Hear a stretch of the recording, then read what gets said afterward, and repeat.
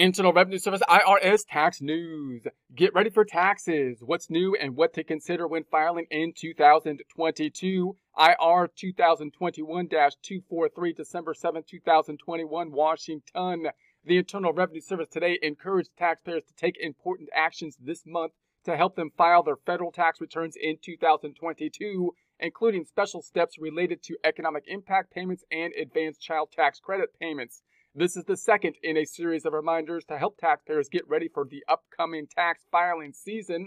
A special page, and there's a link to that page here, updates available on irs.gov, outlines steps taxpayers can take now to make tax filing easier in 2022. Here are some key items for taxpayers to consider before they file next year. Check on advanced child tax credit payments.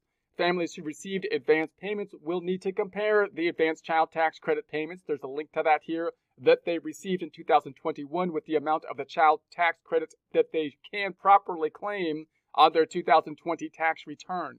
Quick recap on that and how it might be affecting your tax filing obligations then would be, notice that normally the child tax credit for 2021, if there was no advanced portion to it, would be then you would receive it, get a benefit from it when filing the tax return by April 15th of 2022, and that would be lowering the amount of tax that you owe, possibly increasing a refund at that point in time. Then they wanted to give that out in an advance payment in 2021, so the way they did that is they kind of simplified it so they can make the calculation a little bit easier. They increased it, they made the whole thing refundable, and then, in essence, they took half of what they would say the estimate of the child tax credit would be and spread it over 6 months. If they got it right, you might have had changes, so you had to adjust it or something. But generally, they tried to send it out, half of it, over 6 months of 2021.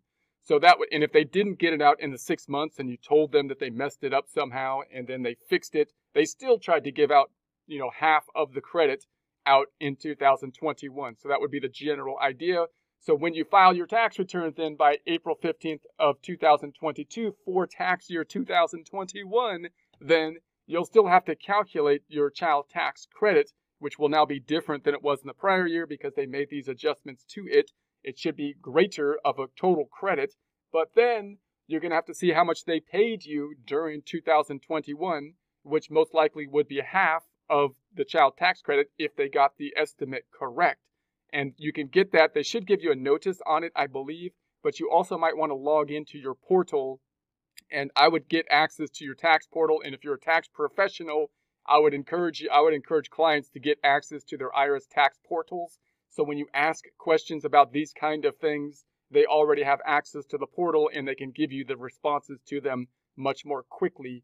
So you want to get into the portal and see what the advance payments were so that you can compare them to what your actual credit would be. And that's the added step you'll need to do when filing the tax returns in 2022 due to this advanced kind of credit situation that we have. Remember that this advanced thing seems to be a tool that the IRS and the government really like these days. So the stimulus payments were a form of advance payment, the premiums on healthcare and stuff. So every time they want to get money out fast for whatever reason to stimulate the economy or just, to look good at whatever time they're trying to look good, they're going to do this advanced thing.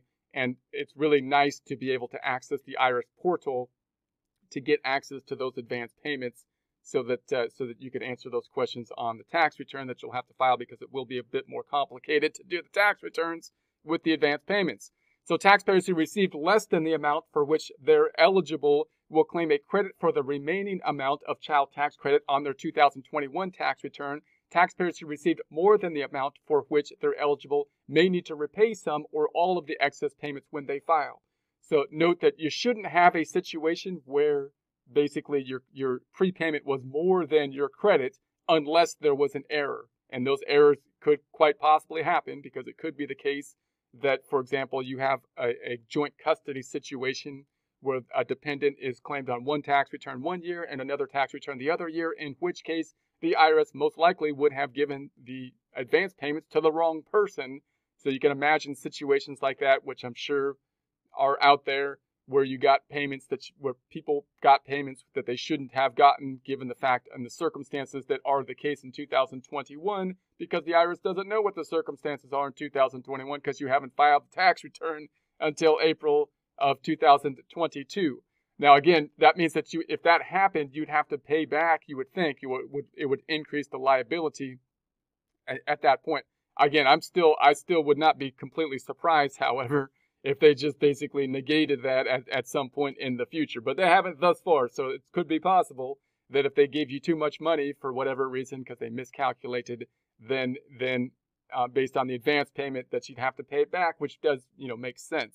I still wouldn't be surprised if they waived it at some point. But in any case, there's that. On January 2022, the IRS will send letter 6419 with the total amount of advanced child tax credit payments taxpayers received in 2021. So you should get a letter to give you those advance payments, but they should also be on your portal.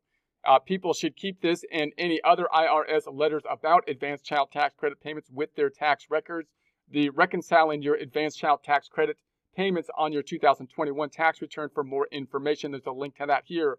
Eligible families who did not get monthly advance payments in 2021 can still get a lump sum payment by claiming the child tax credit when they file a 2021 federal income tax return next year.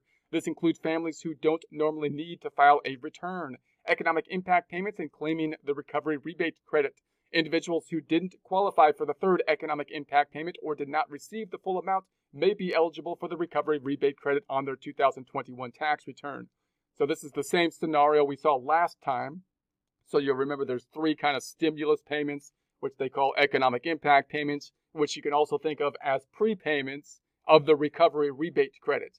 The first two that went out were in the prior year, so if you didn't get those, then you would have filed the tax return for 2020 and claimed the recovery rebate credit for those first two. The last one went out in 2021, and so you can think of it as a prepayment of the recovery rebate credit in 2021. So if there were any problems that never got reconciled and you didn't get the payment, you got the same scenario we had last year for this third economic impact payment, which would be that they're going to fix it with the recovery rebate credit that you would then claim on the 2021 tax return filed by generally April 15th of 2022. They'll need to file a 2021 tax return even if they don't usually file to claim the credit. Individuals will also need the amount of their third economic impact payment and any plus-up payments received to calculate their correct 2021 recovery rebate credit amount when they file their tax return. So this one, hopefully for most people, is straightforward because hopefully you got the correct amount, and then you'll have all this kind of information about the recovery rebate credit, which I'm sure they'll just start piling on, make sure that you get the recovery rebate credit, which can be confusing, but hopefully for most people, they've already got the prepayment, so it shouldn't complicate the tax return. It's only going to be a complication for those where they didn't get the correct amount. And if you're a tax preparer, the problem is, of course, that you have to check on everybody's tax return whether or not they got the correct amount or not. So that means that you want people to have access to their portals and whatnot so they can tell you if they got the recovery rebate credit and how much they got, so you can verify that hopefully for most times you don't need to deal with the recovery rebate credit because hopefully the government got it correct for most of them on this prepayment kind of thing. So ensuring they use the correct payment amounts will help them avoid processing delays that they slow the refund. In early 2022, the IRS will send letter 6475 that contains the total amount of the third economic impact payment and any plus-up payments. There's a link to that here. People should keep this and any other IRS letters about their stimulus payments with their tax records. Individuals can also log into their irs.gov online account. There's a link to that here to securely access their economic impact payment amounts. See irs.gov/RRC. There's a link to that here for more information. Charitable deductions. Taxpayers who don't itemize deductions may qualify to take a charitable deduction of up to $600 for married taxpayers filing joint returns and up to $300 for all other filers for cash contributions made in 2021 to qualifying organizations. For more information, read Publication 526, Charitable Contributions. So this is one of those areas where they tried to kind of simplify the tax code a few years ago by increasing the standard deduction so that you didn't have all these kind of special deductions that were kind of carved out on the itemized deductions. people that itemize are probably usually, at least now, more likely to people that are going to be more well off, because usually that's when you have more kind of itemized types of deductions. Otherwise, you would just take the standard deduction, which basically kind of everybody gets. So the idea would be then that they're gonna kind of carve out all of the itemized deductions that are kind of these piecemeal deductions that got put into the itemized category, and just have like a straight standard deduction. But now, of course, once that happens, then a lot of these deductions that were itemized that people kind of liked, they might then you might see them kind of seep on in out of the itemized deductions into some other area of the tax return. And the charitable deduction is the first one you see that happening. So instead of them changing the law to basically lower the standard deduction, making the itemized deductions more relevant, again, you see some of the itemized deductions kind of seeping over and being. So I'm not saying this is good or bad. I'm just saying that's what I predict to be happening. Either they make the itemized deductions more relevant again, or some of these deductions are starting to pop up in other areas of the tax return. So the charitable deductions is one that does that. So that means that even if you don't itemize, you might get some benefit from charitable deductions on a tax basis, which isn't the only reason, obviously, to give to charity or whatever. But that means that before the end of the year, if you give to charity, then you need to do it before the end of the year so that you could take the deduction on your tax return. $300 if you don't itemize, $600 if married. So get banked to get ready for direct deposit. So direct deposit information. So the IRS wants to get everyone direct deposits. It could make the refund a little bit faster. Gives taxpayers access to the refund faster than a paper check. Those without a bank account can learn how to open an account on the FDIC insured bank or through the National Credit Union locator tool. There's links to these here. Veterans should see the Veterans Benefit Banking Program for access to the financial services participating banks. Links to online tools, publications, and other helpful resources are available at irs.gov/getready. There's a link to that here. There'll be a link to this in the description.